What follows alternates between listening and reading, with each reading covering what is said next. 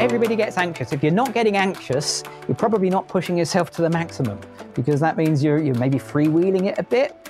I think a little bit of anxious and a little bit of stress and a little bit of worry, certainly from my experience, have pushed me to make some of my best content when I've been up against the wall. Welcome to the We Are Photographers podcast from Creative Live. I'm your host, Kenna Klosterman, bringing you true stories from behind the lens and behind the lives of your favorite photographers, filmmakers, and creative industry game changers. From their struggles to their wins, we get the real human stories about why they do what they do. I believe there is something to learn from everyone's story. Listen, get inspired, and discover why, in the end, your creative journey is all worth it. This is We Are Photographers, and these are our stories. We have Mr. Gavin Hoey joining us for the very first time on Creative Live, all the way from the UK. And Gavin Hoey, you might best know him from Adorama TV and his own YouTube channel. He has been doing photography, videos, and tutorials for probably the longest of maybe anybody. And I say that because he was a very early adopter, and he, again, has helped grow Adorama to 1 million people following on YouTube. But he is on there every other week, creating videos. And if you go and you look at the comments on his videos, he's just beloved by so many people all over the world for his amazing style of teaching. He is also an Olympus ambassador, Olympus UK ambassador, and I'm just excited to have him here to join us, and you guys are as well. So please help me welcome Gavin Hoey. Hey, Kenna, how you doing? I'm doing great. Super excited to have you on Creative Live finally after many, many, many years. It's been a while. I've been watching Creative Live for a long time, so this is really strange for me. It's really exciting. So thank you so much for having me. This is great. Awesome. Well, I want to look over and see where people are tuning in from. We've got John in Philly. We have Medikong Emmanuel, who's joining us from Lagos, Nigeria, and this is his first time joining us. We have Cooley from Indiana, Monica from Austin, Robert also from Texas. We've got another person from Rome, Italy, Michelle Moore in Australia. Love it. Roy Bridgewood, who says, Gavin is a great bloke. Well worth a watch. Turkey, Istanbul, Alpharetta. This is my favorite part, Gavin. And Roy, you must also be a bloke in the UK, because we all say that all the time in the UK. We call everybody blokes. Oh, that's fantastic, isn't it? It's really good. I mean, at the moment, everybody's stuck at home, or at least everybody I know is stuck at home. So it's really nice on these lives to actually reach out and meet people from all over the world. It's incredible. It is. It really is. And that's, that is the joy. It is, as we are recording, it is, where are we? We're in January still of 2021. And yet we're still dealing with the pandemic. And I know you're in the UK and you're in full lockdown. So not that I want to, harp on this, but how are you faring? How are you doing? I would say on the one hand, you're fortunate in that you are creating videos, which you can do from your little studio where you are. But, that's a challenge too. So how are you doing? I'm doing okay, all things considered. I don't think you can go much stronger than I'm doing okay at the moment, because I don't think anybody's doing awesome. We're doing what we can. Yeah, so at the moment in the UK, let's start on a really cheery note. We're all locked down. On a cheery note, we're all fine. Everybody's doing okay in my little bubble here. I'm still working, so that's fantastic. I have been super, super lucky during the whole pandemic thing, because I was already working from home, which made me slightly socially isolated already, which was kind of ahead of the curve, I guess. But it's actually worked out all right. We're still making content. I'm still working with Adorama. Adorama have been phenomenal, and not just the company, but everybody behind the scenes as well.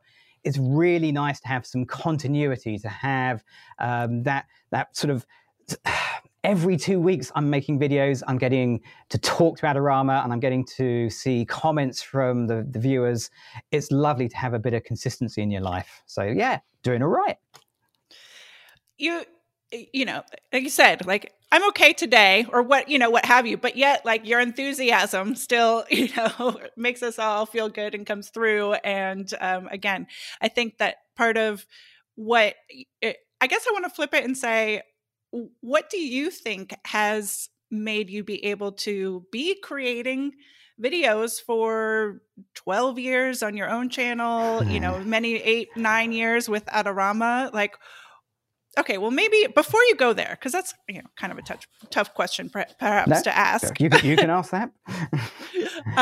But well, okay. So let's talk to that. What do you think has kept you going this whole time? It's a good question, because it is really, really hard. So yeah, I think it's 13 years I've been making YouTube videos. I think this is my 13th year. 9 years with Adorama. But before that, if you go back before that, I was making video tutorials for magazine cover discs. Anyone remember those? Remember magazines had little CDs on the front? This is literally when you know, that's in your bio, and I didn't say it out loud because I was like, okay, I'm going to ask him about this. Like, I didn't know what you meant by cover discs. Like, yeah. What is he talking about? Oh, you're too young, Kenna. You wouldn't remember. No, I'm not. I'm not. Once I figured out what you meant, I was like, oh yeah, but what are cover discs? Yeah, okay. For the younger audience that don't remember these sorts of things, back in the day, I used to write for a magazine called Digital Photo Magazine, which was, I think, one of the top 2 magazines in the UK. And I started writing for them, I think it was about 2000, 2001. And they were basically Photoshop or Paint Shop Pro magazines. Paint Shop Pro. I know. So I used to write a written tutorial and make a screen recording of a technique. And I did that every month for 16 years. And back in my early days, I'd actually make them in Photoshop Elements, and then the same tutorial in Paint Shop Pro. I mean, it was nuts, and it was really hard back then. So back then, none of the technology that you're looking at or listening to right now existed. It just wasn't a thing. And I had to work out how to record the screen using some very expensive and very clunky software. And I could only record 1 minute at a time before I had to stop, render it, and start again, because back then the computers just couldn't handle that much data. It was nuts. How on earth did I ever make that work? So if you think it's hard to make content now, I've been doing it since 2000. And things have changed vastly. But one thing really hasn't changed is learning. People still want to learn. So there is always new people coming in. It was really lovely. Back in the early days of the magazines, oh, it was so much better. You could write the same article every 3 years on rotation, pretty much. And the reason for that is readership. People would read the magazine for 3 years and then, you know, not subscribe. You can't really do that with the internet. People don't not subscribe to YouTube. So yeah, it's tough, but yeah, I love it. I guess I can keep coming up with content because I enjoy doing it, to answer your original question. I mean, but that's the thing. It is, I mean, first of all, that's like incredible longevity. And it is funny to think that, you know, that how the technology has traveled so far. And especially this year, I mean, so many people are now going, you know, live streaming, not just not just putting out YouTube videos that are pre-recorded. But going back to, I mean, how are you, you know, okay, so before it was like every 3 years you could utilize the same thing. What's your process in terms of coming up with new content on the regular? Yeah, it's not easy. It really isn't. And you think, well, one video every 2 weeks and they're only 10-minute videos. How hard could that be? It's really challenging to come up with new content that I enjoy doing, because one of the fantastic things about working with Adorama is they just don't tell me what to do. They really do give me a blank canvas of use our products, make us a video, get it in on time. And that's kind of more or less what the contract says with them, I guess. And it can be difficult to come up with ideas, but by and large, the easiest way I found over the years is to do something that you enjoy doing. So every video I make, I've enjoyed doing and I've wanted to do. It's not something that's been forced. It's not something that I've had to do. But to clarify that, there are days where it is impossible. I can sit at my computer for hour after hour, making Pinterest boards of absolutely nothing and thinking, well, that's it. I don't think I can make another video. I think that's it. I'm done. And then you kind of step away and you sort of come back to it and yeah, the deadline looms. And it's amazing what having a deadline and bills to pay will do for your creativity. It really does make you to focus in. So yeah, I do it because I love it, and I make the stuff that I love. Well, I think that is really, like you said, what comes through is the when you have the enthusiasm and love for what you're doing, then that energy actually travels through the screen to the people. Gavin, I'm watching so many comments come in that people are just, your fans. And I know you don't like to talk about yourself. It is my least favorite subject. Yes, it really is. Which is ask me anything about here. the technical bits, but no, of course, yeah, that's fine.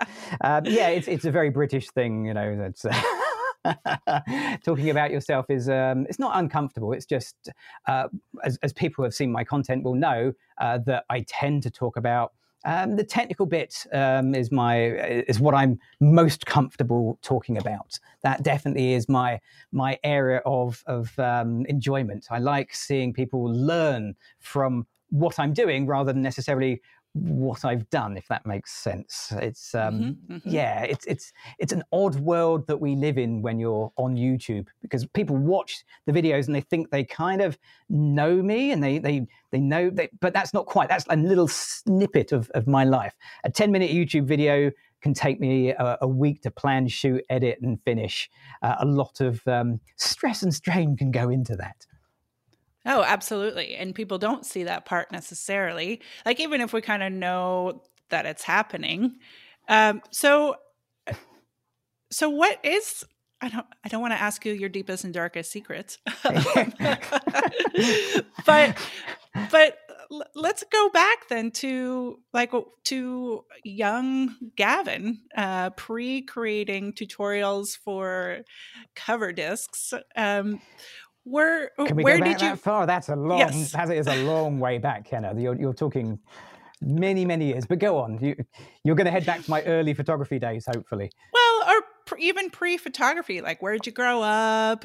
What were you interested in as a kid? I mean, you talk about liking the technical, liking to figure out how to break down and explain the technical aspects to people. Like, were you into like engineering stuff as a kid? Like, tell me about young Gavin. Yeah. Oh, so the really early years. So if you want to go back that far, the technology was something that I actually hooked onto fairly early, and I was quite lucky. So my dad, for reasons I don't understand to this day, bought a Sinclair ZX81. I don't know if they ever made it over to the States, but over in the UK, that was pretty much one of the first consumer computers that you could actually buy for not crazy amounts of money. It had, wait for it now, it had 1K of memory, 1K, yeah. And I worked hard. I did a paper round and I bought a 16K RAM pack that you could stick on the back for an extra 17K in total. And what used to happen back in those days, there were magazines that you could buy, and printed in the magazines were computer programs that you could type in.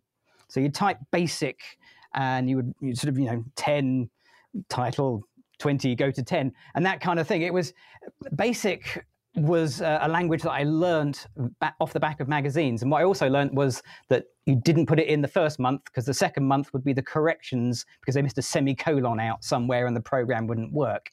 So I learned to program a ZX81 when I was crikey, 12, I suppose. And that was kind of my introduction into computing. I went on and bought my own ZX Spectrum. I mean, we're talking cutting edge now, Kenna. We are talking the creme de la creme. Manic Miner, Jetpack. I was awesome at all the computer games back then. So yeah, I had an upbringing in computers, and then I just dropped out of technology. I got a job in a bank. That lasted about 6 months because the 1980s were a great time to work in a bank. Just dreadful time. Then I got a job training to be an optician, and I spent 4 years doing a correspondence course on that, which basically took over my life. And once I got all that out of the way, I kind of didn't really go back into technology at all. And it wasn't until 97, I suppose, and I got a tiny computer. There was this company called Tiny just up the road from where we live, and they literally built a computer for you. It was quite remarkable. They didn't just buy a computer. No, you had to go to a factory where they would build one, and then you could take that home. It was nuts. And I got back into computing, and it was exactly roughly the same time that digital imaging was starting to happen. So I got my first digital camera in 99, which was an Olympus 2020Z, which was a little compact digital camera, brilliant little thing. But before that, I'd been doing getting Kodak to scan my slides onto discs. And I was having a whale of a time. I made some of the worst photos you could possibly imagine in Photoshop. I did some crimes to photography that I should be barred for life from ever touching a computer again. But it was the early days. We were all playing around with stuff.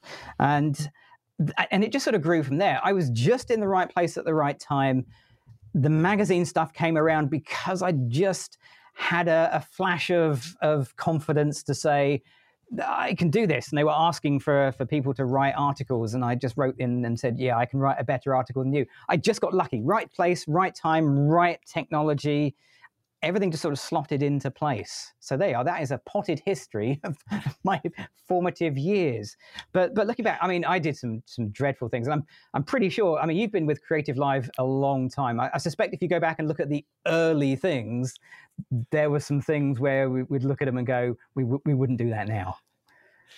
Oh my gosh. Yeah, no, I don't want to go back and look at the early days of me hosting, and, because you start something and you're building it and you don't really necessarily know what you're doing. But, and like you said, technology changes and all of these things, but when you love what you're doing, and there's this part of having to be okay with it being messy, or be okay with it not being perfect, and just allowing for that growth. Are there like, how are you with regard to like self-criticism or allowing things to not be perfect? Or I've heard you say that you're, kind of you edit your own videos, you like to kind of control things. So let's go into that a little bit. Yeah. I am slightly a control freak about the video content, because I'm perhaps not very good at delegating. Well, I'm not very good at delegating. I know that for sure. But also, I'm not very good at necessarily getting the ideas over to other people. They're up here. They're in my head. I know, I can see it. I can visualize it.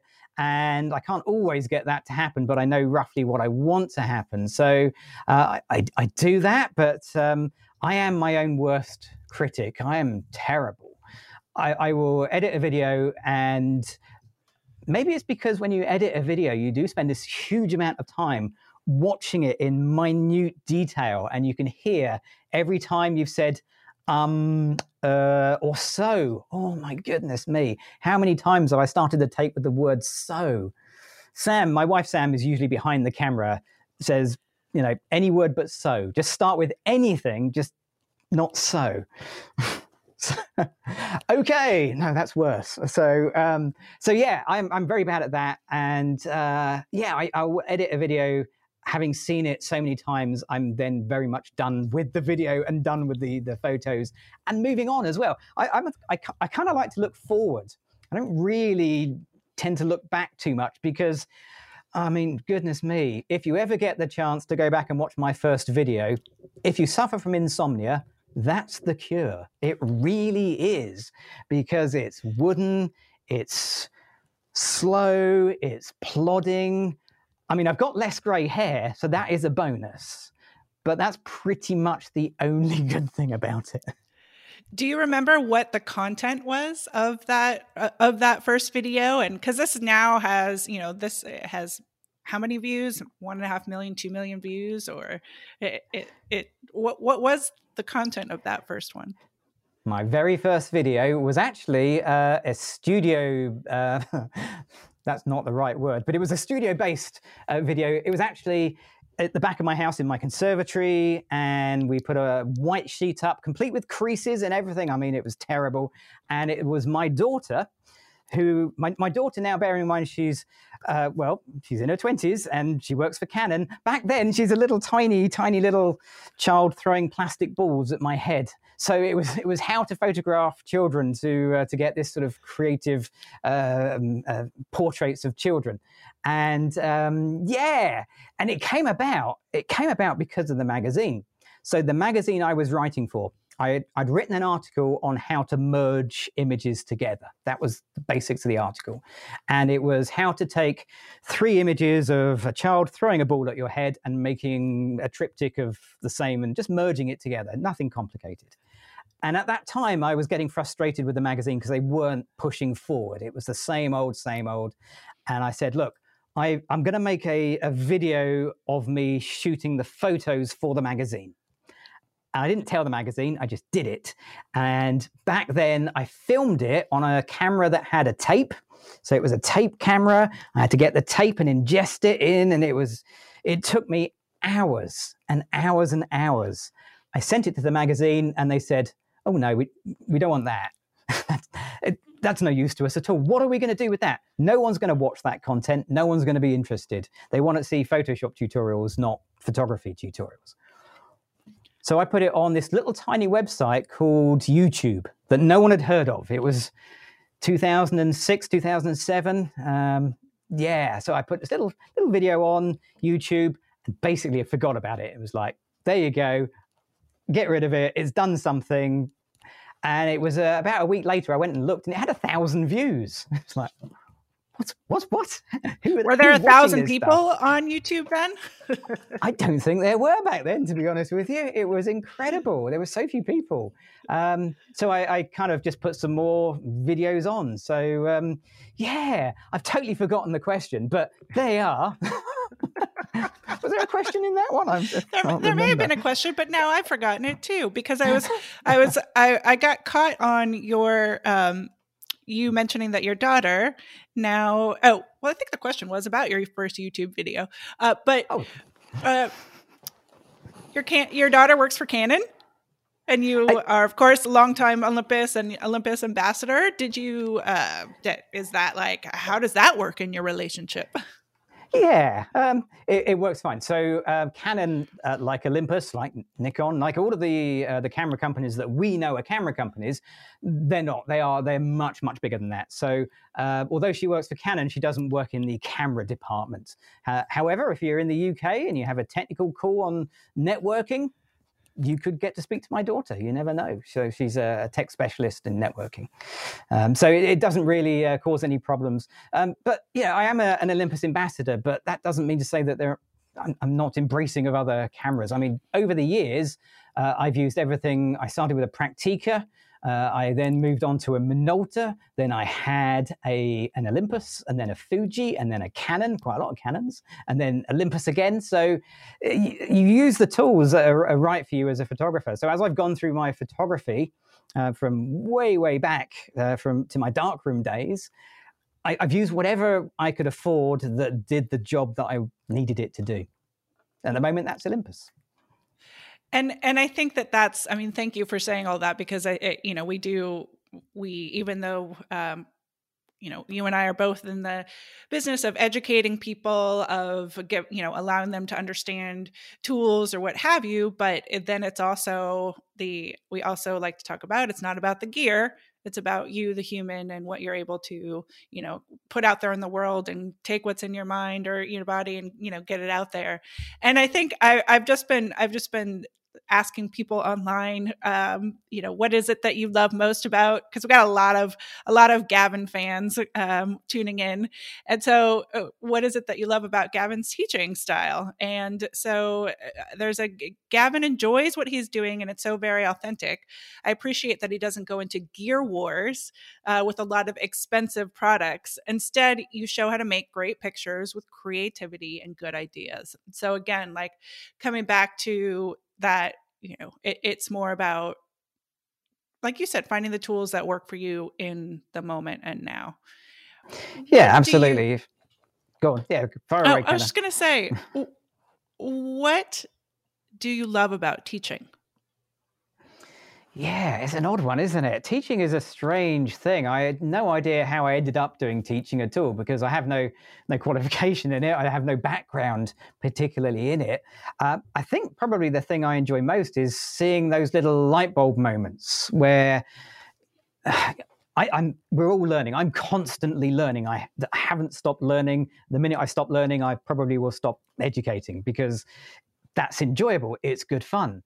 Passing that on to somebody else is just the most wonderful thing. Seeing the enthusiasm that I have for the photography or whatever it is I'm teaching, seeing that get absorbed by other people, seeing people take the ideas and reproducing them. So I get an awful lot of people sending me pictures that are very, very similar to what I've done, which is great because that does two things. First of all, that means that actually what I did actually worked, which is kind of nice to know, because when you're sitting here, I'm in my small home studio, I know it worked here, but you're never really sure it's going to work for other people. And then secondly, it means that what I told them is actually understandable. What I told them, that sounds really egotistical. What I said, I'm telling you how to do this. what the advice I passed on was actually usable and that people could understand that, use it. But what I really enjoy, the things that really get me excited is when people take the idea that I've done and then twist it somehow. So they will add their own unique spin. So a lot of the times that's down to what you have. So I'm super lucky. I've got a small home studio. It's at the end of my garden. It's available to me 24/7. Not that many people have such a luxury. You have to make the most of what you have. And if you can do that, if you can take somebody else's idea and say, okay, I like bits of that, but I'm going to have to modify it and use it in my own situation, then that is definitely the way you grow as a photographer. Not just making an exact carbon copy, but something that is different. Sometimes they don't go so well. Other times they're absolutely brilliant. And I sit there and look at them and think, damn, why didn't I think of that? And that's just wonderful. That's the best thing ever. Sometimes there have been occasions where I've looked at them and thought, there's another tutorial in that, actually, which is kind of nice as well, because then that sends me down a path of something that I hadn't necessarily considered. So the thing I love about teaching is just watching people enjoy it and then watching people use that knowledge to get their own enjoyment out of it. And that's just priceless. It really is. And I think, I can only imagine that would be sort of what has kept you going, because, now with technology, you are able to get that feedback. What I sound like so old with technology. Yes, but you are able to get feedback from people in a way, more and more so. And I feel like that, that is what keeps you going. Yeah, absolutely. You can actually meet or virtually the people who inspire you and put your work in front of them. I mean, to be fair, if I sat and answered all of the questions that came in, I wouldn't actually get any work done, which is really frustrating because you want to, but you just can't. But at least you can put it out there. You can put it out to an audience that's wider than the group of people that you would normally meet and sort of discuss your photography with. So my early photography, I joined a camera club very, very early on in my photography. And what I found very quickly is that the camera club was a very closed shop of ideas. So people would be extremely good at a very small area of photography within that club. So you just ended up repeating the same stuff that other people had done. With the internet, obviously, everything is available to you and more. It's just nuts the amount of stuff that you can see and create and learn from. So the pool of knowledge is much, much broader. Although there is something quite nice about having that small group as well. At the moment, camera clubs aren't happening. I've done a lot of camera club talks, training, education. I've visited many, many camera clubs, and I think we need that as photographers. We also need the little groups as well as the big stuff. Sure, it's that combination of not just also in normal times, in non-pandemic times, having the online connections and also having those in-person connections as well. Whether that's going on photo walks, in-person classes, et cetera, et cetera. What is the thing you least enjoy about teaching? Oh, least enjoy it. Yeah, there are some drawbacks to it. I guess the trickiest thing, if you're gonna teach, there's a couple of things that you need to do, and I learned some things the hard way along the line. So the thing I least enjoy is being wrong, and and it's happened. So back in the early days, so. I'm trying to think how long ago it was. It's got to be really early YouTube days. I made a video tutorial, and it was a real learning experience. I made a tutorial about how to make a clean white background in the studio. Okay, bread and butter stuff. Long before I saw the Creative Live and Zach Arias class, which was just mind-blowing. I mean, that was crazy. So way before that. And I remember, and I can't remember where I got the information from, but at some point I was told that to get a pure white background, you just overexpose it by 2 stops. Blah, blah, blah, blah, blah, job done.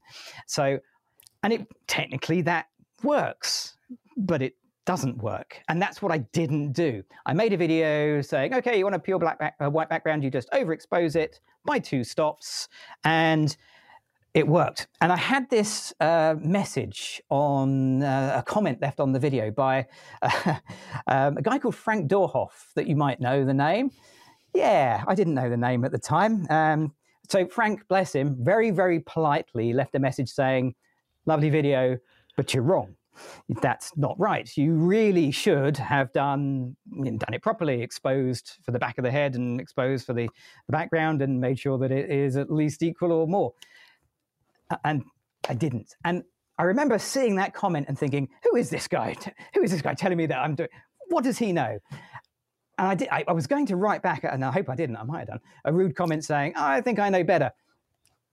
I didn't. I went away and I thought about it, and I realized he was right. He was absolutely spot on.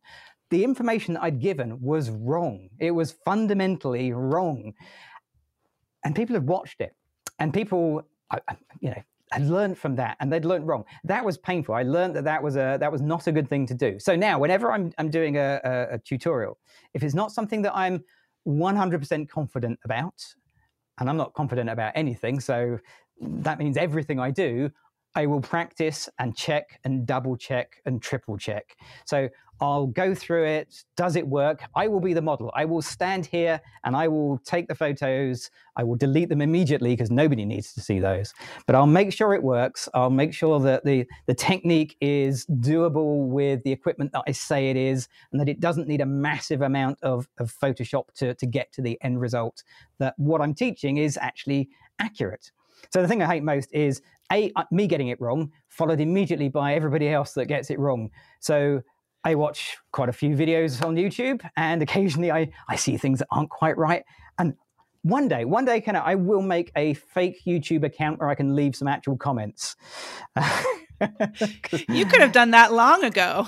I could, but it's not really me. But yes, I'm more a shout at the keyboard person rather than hammer away at the keyboard, I think is probably fair to say. But getting it wrong. Yeah, which is respectable. But, maybe there was, thanks to Frank, maybe there is a lesson in, how you approach things differently moving forward. Did you, in that specific instance, did you go back and make another video and be like, yes, I was wrong? I did. Yeah, absolutely right. I did a couple of things actually to try and put that right. First of all, I did make another video. So I had a random email, New Year's, was it Christmas Eve, one year, Christmas Eve, I got this email from Hasselblad. Hasselblad emailed me saying, do I want to come and try one of their cameras at their studio? It's like, yeah, of course I do. So I thought, well, there's no better place to put it right than Hasselblad. So I'm standing there with a £30,000 camera and making a video that put it right. So I did that and made a video, and I went into the comments and sort of pointed people from the wrong video to the right video just to say, go watch this video. And then I got kind of lucky in some respects, or maybe. I was in Florida. I won a competition that Adobe set up called the Next Photoshop Evangelist in 2011. So I was lucky enough to win the prize, which was to go and speak at Photoshop World on the Adobe stand. Brilliant, fantastic couple of days. At the end of the show, they had a wrap party for all of the presenters. And I was invited to this wrap party by the lady from Adobe who was looking after me. She said, oh, do you want to come up? Everyone's going to be there. I ran up the stairs. I was there. And I had no idea who half these people were, but in the corner was Frank. So Frank was sat there. So he was chatting away. I mean, Frank is a star. He really is. And at the end of it, we had to go. And I said, I've just got to interrupt Frank and just say, you've no idea who I am. But some years ago, you wrote a comment that changed my philosophy. So thank you very much. You were right. So I got to apologize to Frank, which I think is pretty good. I think that's really cool. Did he remember? Did he remember putting that comment? No, he didn't remember. Didn't remember at all. I'm sure he'd written that comment on a lot of other people's videos as well. No, he didn't. But he was extremely polite. I want to talk about confidence. You mentioned that if you aren't inherently confident in something, which you've learned that we all make mistakes. Putting something out there in public when you're wrong, that definitely makes you question things. We've all done it, but why do you think you're not?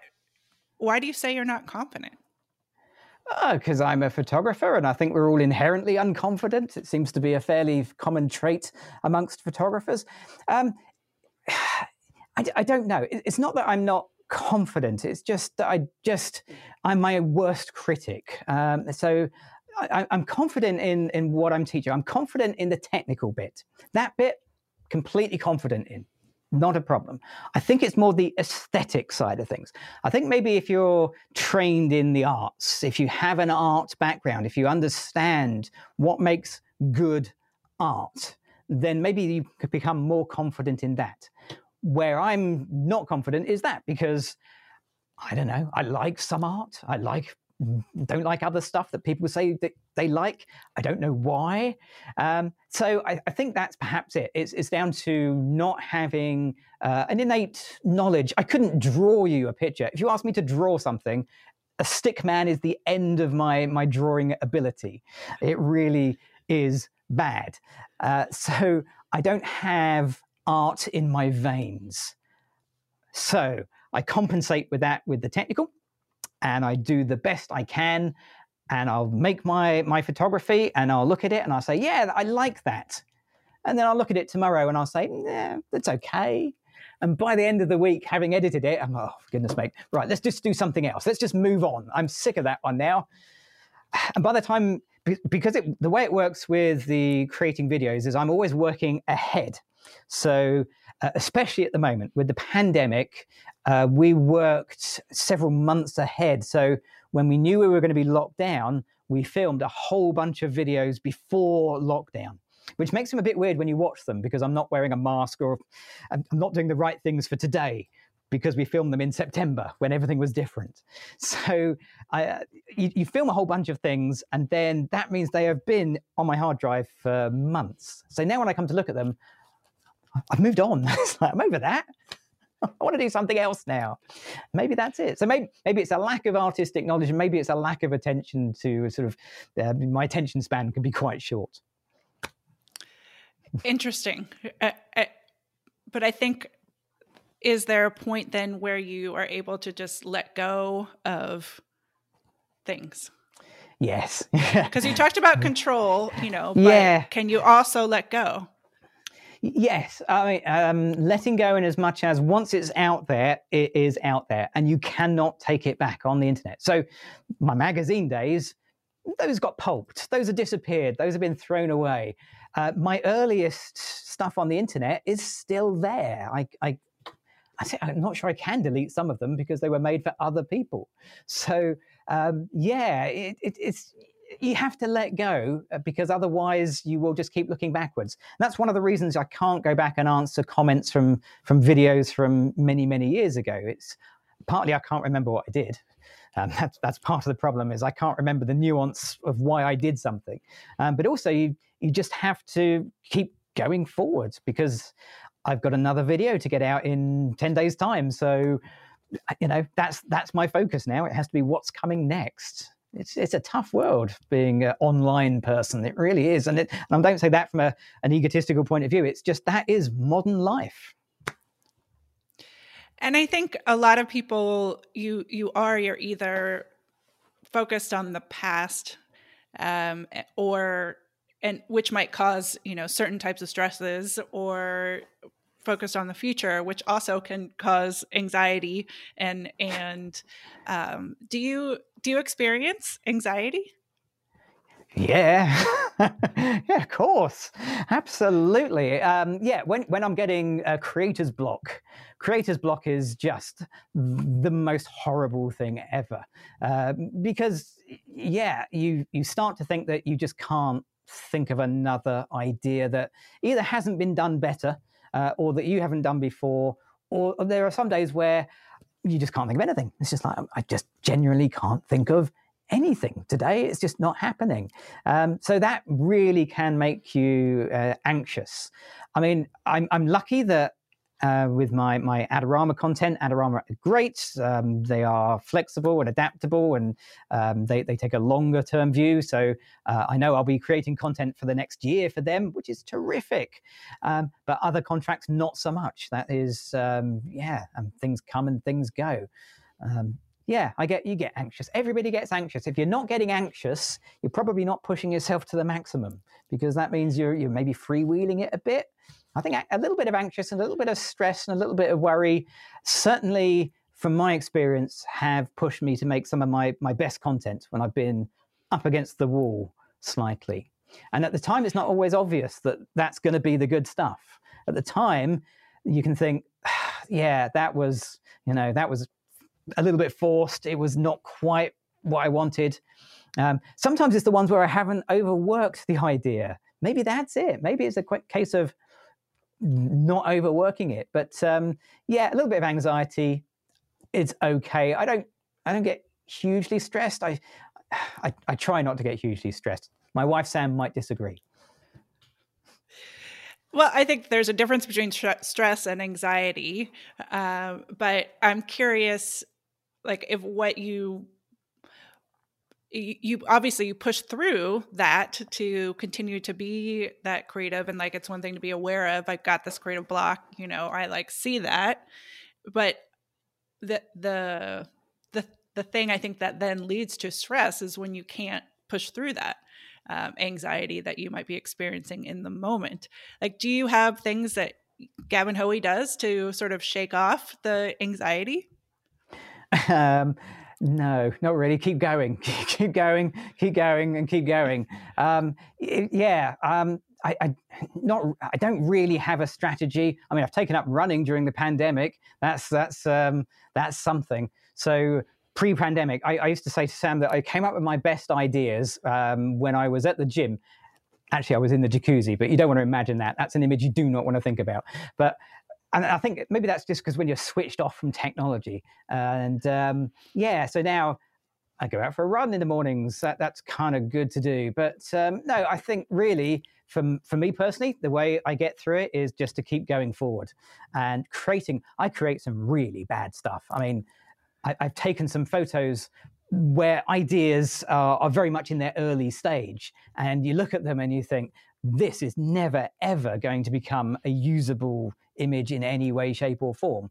But often, if you keep going, if you step back, have a break, come back to it, have a cup of tea, come back in, the ideas can evolve a little bit. So keep going forwards, keep trying ideas. One of the tips I learned from a fellow photographer many years ago, which is just the best bit of advice I can give other photographers, which is, if it doesn't work, don't show anyone.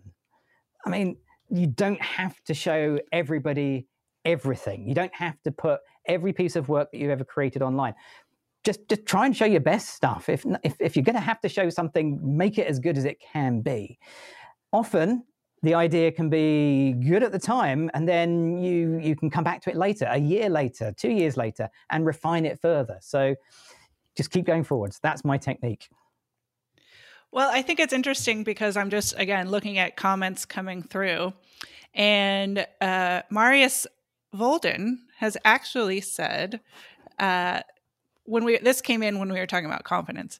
The only thing I've been saying for years is that Gavin's got to work on his self-confidence and learn that us fans want to see everything that he thinks is trash, so that we can, one, learn that he isn't perfect, and two, simply learn from mistakes. So, and then he goes on to say, I wish he would make a video on how he gets an idea for a video. So there you go. There's a video of you sitting there making boards and, making your mood boards, and how it, putting a camera into your brain and seeing the brain things work. But we tried that. No, we actually tried that. Yeah, we did that. So Adorama are great. They are very laid back, but occasionally they give us some direction. And a couple of years ago, they said, okay, well, we want to try a slightly different direction. And I pitched an idea to them, which was I would break down one of our shoots into 3 component parts. So the planning, the practice, and then the actual shoot. And I'd make each one a separate video to go through the stages. And I really enjoyed doing those. Those were really good because it really did break down the individual elements that aren't seen, warts and all. Sadly, the series wasn't picked up, which was a shame. But there are those videos out there. People tell me I should make an outtakes video, but really, I mean, there's not enough hours in the day. You would just there's so many outtakes and mistakes. But what I have done over the last few years, if you watch some of my current videos, you'll see me make not mistakes so much, because it's almost planned a little bit, because I want to show the build up of the shoot rather than just going in and saying, okay, here's the final image that I want to create. So I've got this wonderful idea. I'm going to create this image. I'm going to put a light here, click. Let's do some B-roll. Let's do some music. Let's do some lifestyle. I don't do that. I like to go back and say, okay, here is where we're going to put the light. Here's why it doesn't work. Okay, we're going to make it a little bit better. We're going to change something. Okay, it's a little bit better. We're going to make it better still by putting a light in over here. Here's why that doesn't work. Let's move it around a little bit. So I quite enjoy building up the process from first principles to, not failure as such, but why you might want to try something a little bit more advanced than just putting a light down. There's nothing worse. If you're an educator, it is great to make videos where you look good, but I'm not sure that necessarily helps anybody to get to that point. And there is room on the internet for both. I'm very much of the help you, the technical bit, rather than the amazing kind of background behind the scenes, I'm amazing. It all worked. I put a light down and it just worked. That's not reality. That's not how photography works. Wish it did. Be a lot easier. If it was that easy, though, then, maybe you wouldn't have had this successful of a career. Yeah, maybe. Yeah, because I mean, a lot of people think, oh, photography is easy. Like, and I remember a certain point in my years at Creative Live where, the more you learn, the more you realize how nuanced and complicated things can be. And so, it's kind of this arc or what have you, but it's like, yeah, I remember a moment where it was like, photography is hard. It is. Can be. And it's fun, isn't it? It's amazing when you start out. A lot of photographers start out with the notion that it's going to be easy because you can see it just happens. And I think the first steps are quite easy. You can pick up a camera now and just take pictures that are correctly exposed, in focus, and look good without any effort at all. I mean, that used to be a skill when I started in photography. Just getting them in focus was a skill.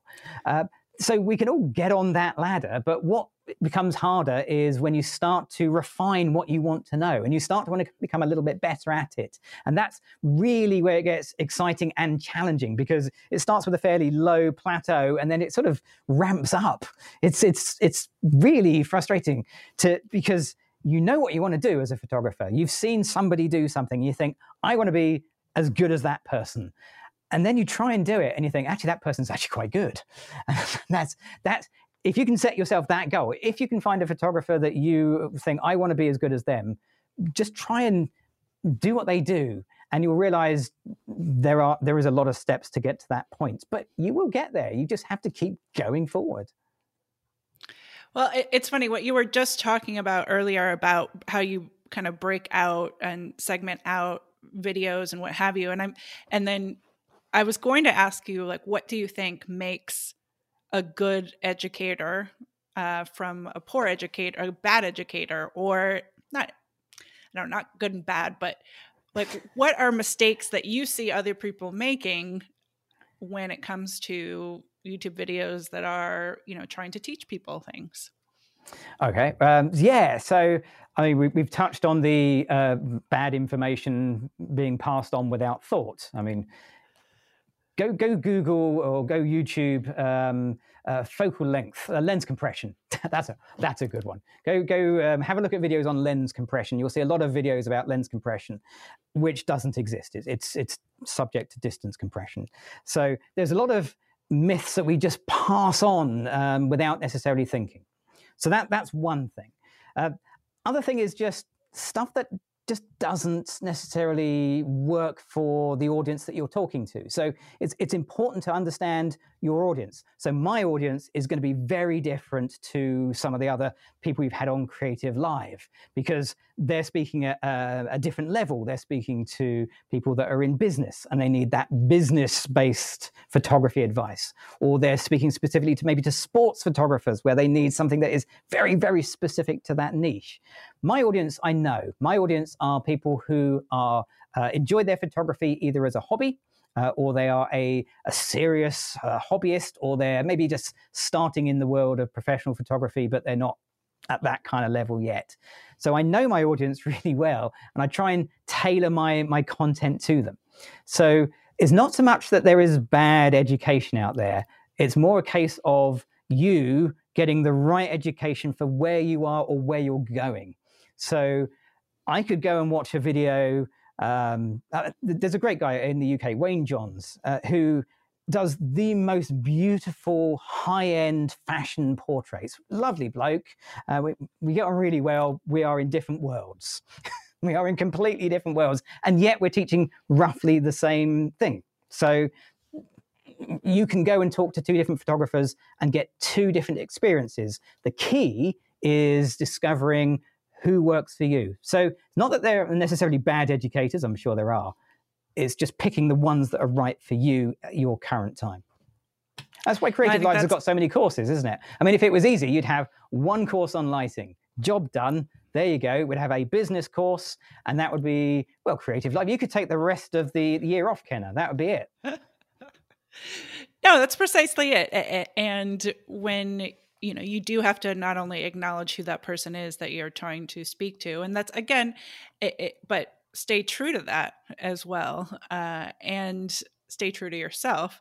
And everybody learns from somebody differently, and is at a different point, in their own process and journey as well.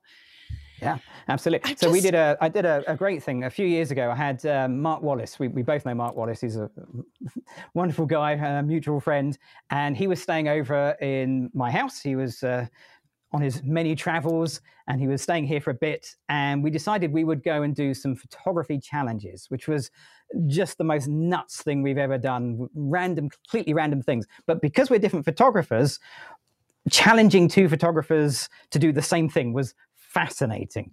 So we did some stuff in my small home studio here, which I nailed because it's my space. I own this space. I know everything. I can set the camera up here, literally blindfold. I think that might have been one of the challenges. Then we went out and did some street photography. So we went down to the streets of Brighton. We've got this place just down the road from us called Brighton. It is the most cosmopolitan part of the UK. Anybody and everybody is there. It is just fantastic for street photography. I am by far the worst street photographer I have ever met. I lack confidence when it comes to, you ask for confidence. I cannot go up to a member of the public in the street and say, can I take your photo? So there's this wonderful video of me hiding behind book stands and with a 300mm lens doing street photography, and then Mark just walking up to strangers in the street and saying, do you mind if I take your photo? And them saying yes.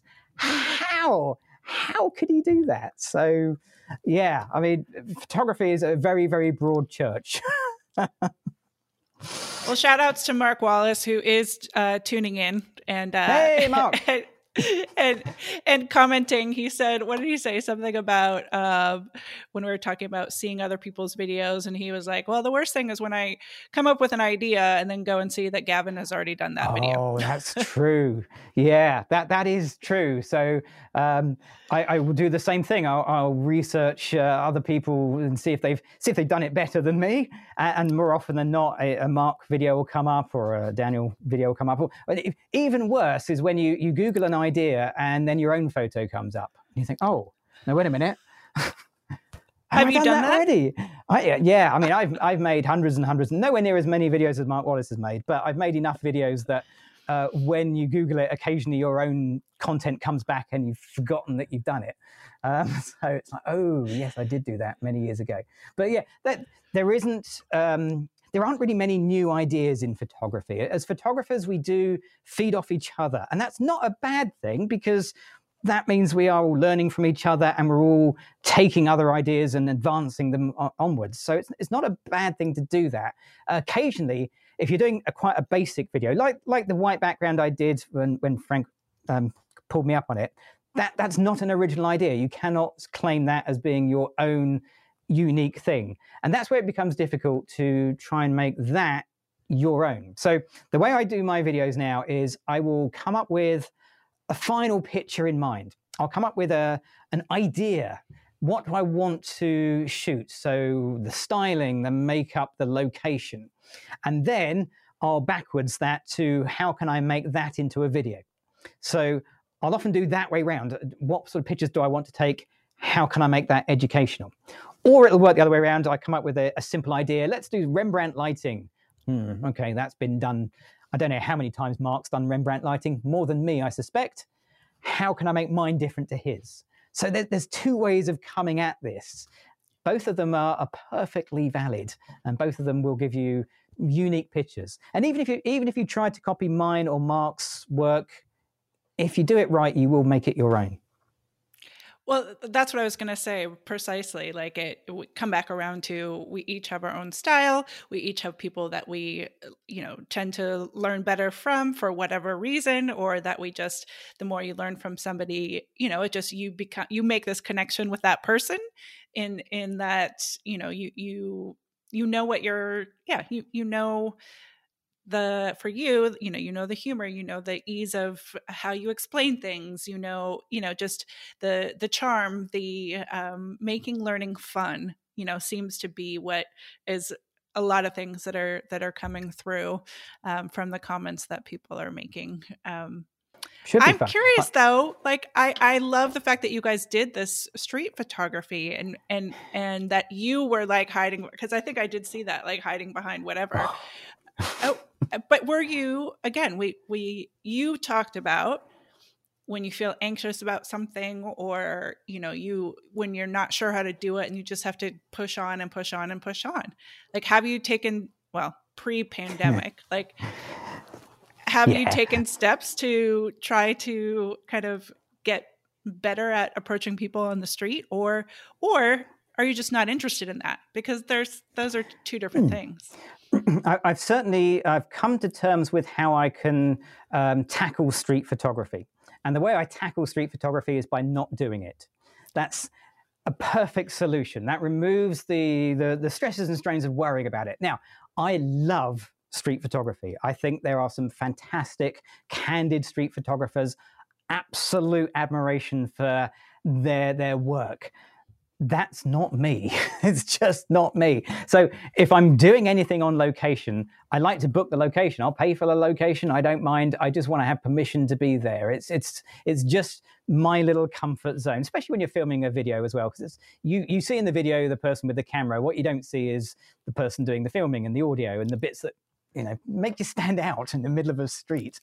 So yeah, I'm not going to become a good street photographer. I know that. I accept that. I'm not going to become a landscape photographer or a wildlife photographer. I like being in the studio. I like the control that this gives me. That's what makes me happy. And if you're not happy in your photography, you're not doing it right. I think that's a beautiful place to end. If you're not happy in your photography, if you're not happy in life, you know, in whatever it is, you're not doing it right. Figure, and you don't have to be. That's the thing. Like, we don't all have to be street photographers, landscape photographers, studio lighting photographers. 10 years ago, I came to Creative Live thinking I had to know how to do studio lighting, and I had to know how to do Photoshop in order to be a pro. 10 years later, two of the things I'm not very good at: studio lighting and Photoshop. But that's not my photography journey. Like you said, your street photography is not your photography journey. And that's okay. And I think that's an important message.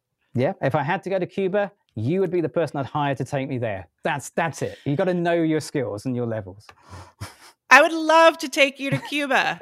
You, me, Mark, let's do it. We can film some videos for Adorama. Oh, wait, we already did that. We could go back. We haven't done it. We should do it. It would be different. That's right. That's right. Gavin, such a pleasure to have you on. And thank you to all of the people who have tuned in and enjoyed this conversation today. Love, again, all of the shout outs from people from all over the world. Where can people find you, follow you in all the various places? You have your own YouTube channel as well. I was going to ask you about the differences between the two, but people can go check it out themselves. How can people stay in touch with you? I guess the obvious one for YouTube is going to be Adorama TV. That's where I'm regularly uploading. Yes, I have my own YouTube channel, which is just Gavin Hoey on YouTube. You'll find less there because I spend most of my time making Adorama TV videos, not surprisingly. Instagram is the main place that I put stuff on. So on Instagram, I am the Gavin Hoey. Don't ask me why I'm the Gavin Hoey. Turns out I'm not the only Gavin Hoey in the world. That's shocking. So I am the Gavin Hoey on Instagram, and my website, gavtrain.com. That'll do. Oh my gosh. Okay. GavTrain. That's what I forgot to ask you. Where did the train part come in the GavTrain? Well, it's short. Gav for Gavin, train for training. So. Oh my gosh. And Gavin Hoey photography training is a bit of a long type. So, yeah. But for me, the train part, I always thought about it like, get on the Gav train. Like, talk about like, get on the whatever train, get on the Gav train. I didn't think about it as training. I didn't really think about that at the time. It's short for training. I wanted something short and snappy. That was what was available. I booked it. There you go. Oh my gosh, that's awesome. I'm laughing at myself with the get on the Gav train. Okay. I'm having that as my ringtone. Do it again, Ken. I want to have that as my ringtone. Get on the Gav train. But I have to do the little dance. Maybe it's a GIF. Once again, thank you so much, Gavin. It was a pleasure to have you on, and we hope to see you again here on Creative Live. No problem. Thank you very much for having me. Thanks, everybody, for listening, and take care. I'm Kenna Klosterman, and you've been listening to the We Are Photographers podcast from Creative Live. At Creative Live, we believe there's a creator in all of us, and yes, that means you. If you're looking to get fresh perspectives, inspiration, or skills to boost your hobbies, business, or life, head over to creativelive.com/creatorpass. As a Creator Pass subscriber, you have access to over 1,500 classes on demand. Whether it's photo and video, art and design, craft, entrepreneurship, personal finance, or even yoga, there's always something new to learn on Creative Live from the world's best educators. If you haven't already, be sure to subscribe, rate, and review We Are Photographers wherever it is you listen to podcasts. We'd love to hear from you, and a 5-star review goes a long way. You can stay up to date with everything happening at Creative Live by following us on social media at Creative Live everywhere. And I'm at Kenna Klosterman on Instagram and at Kenna K Photo on Twitter. If there's anyone you want us to feature on the podcast, just send me a message. Thank you again for being part of the global Creative Live community, and I'll see you all next week for another episode of We Are Photographers.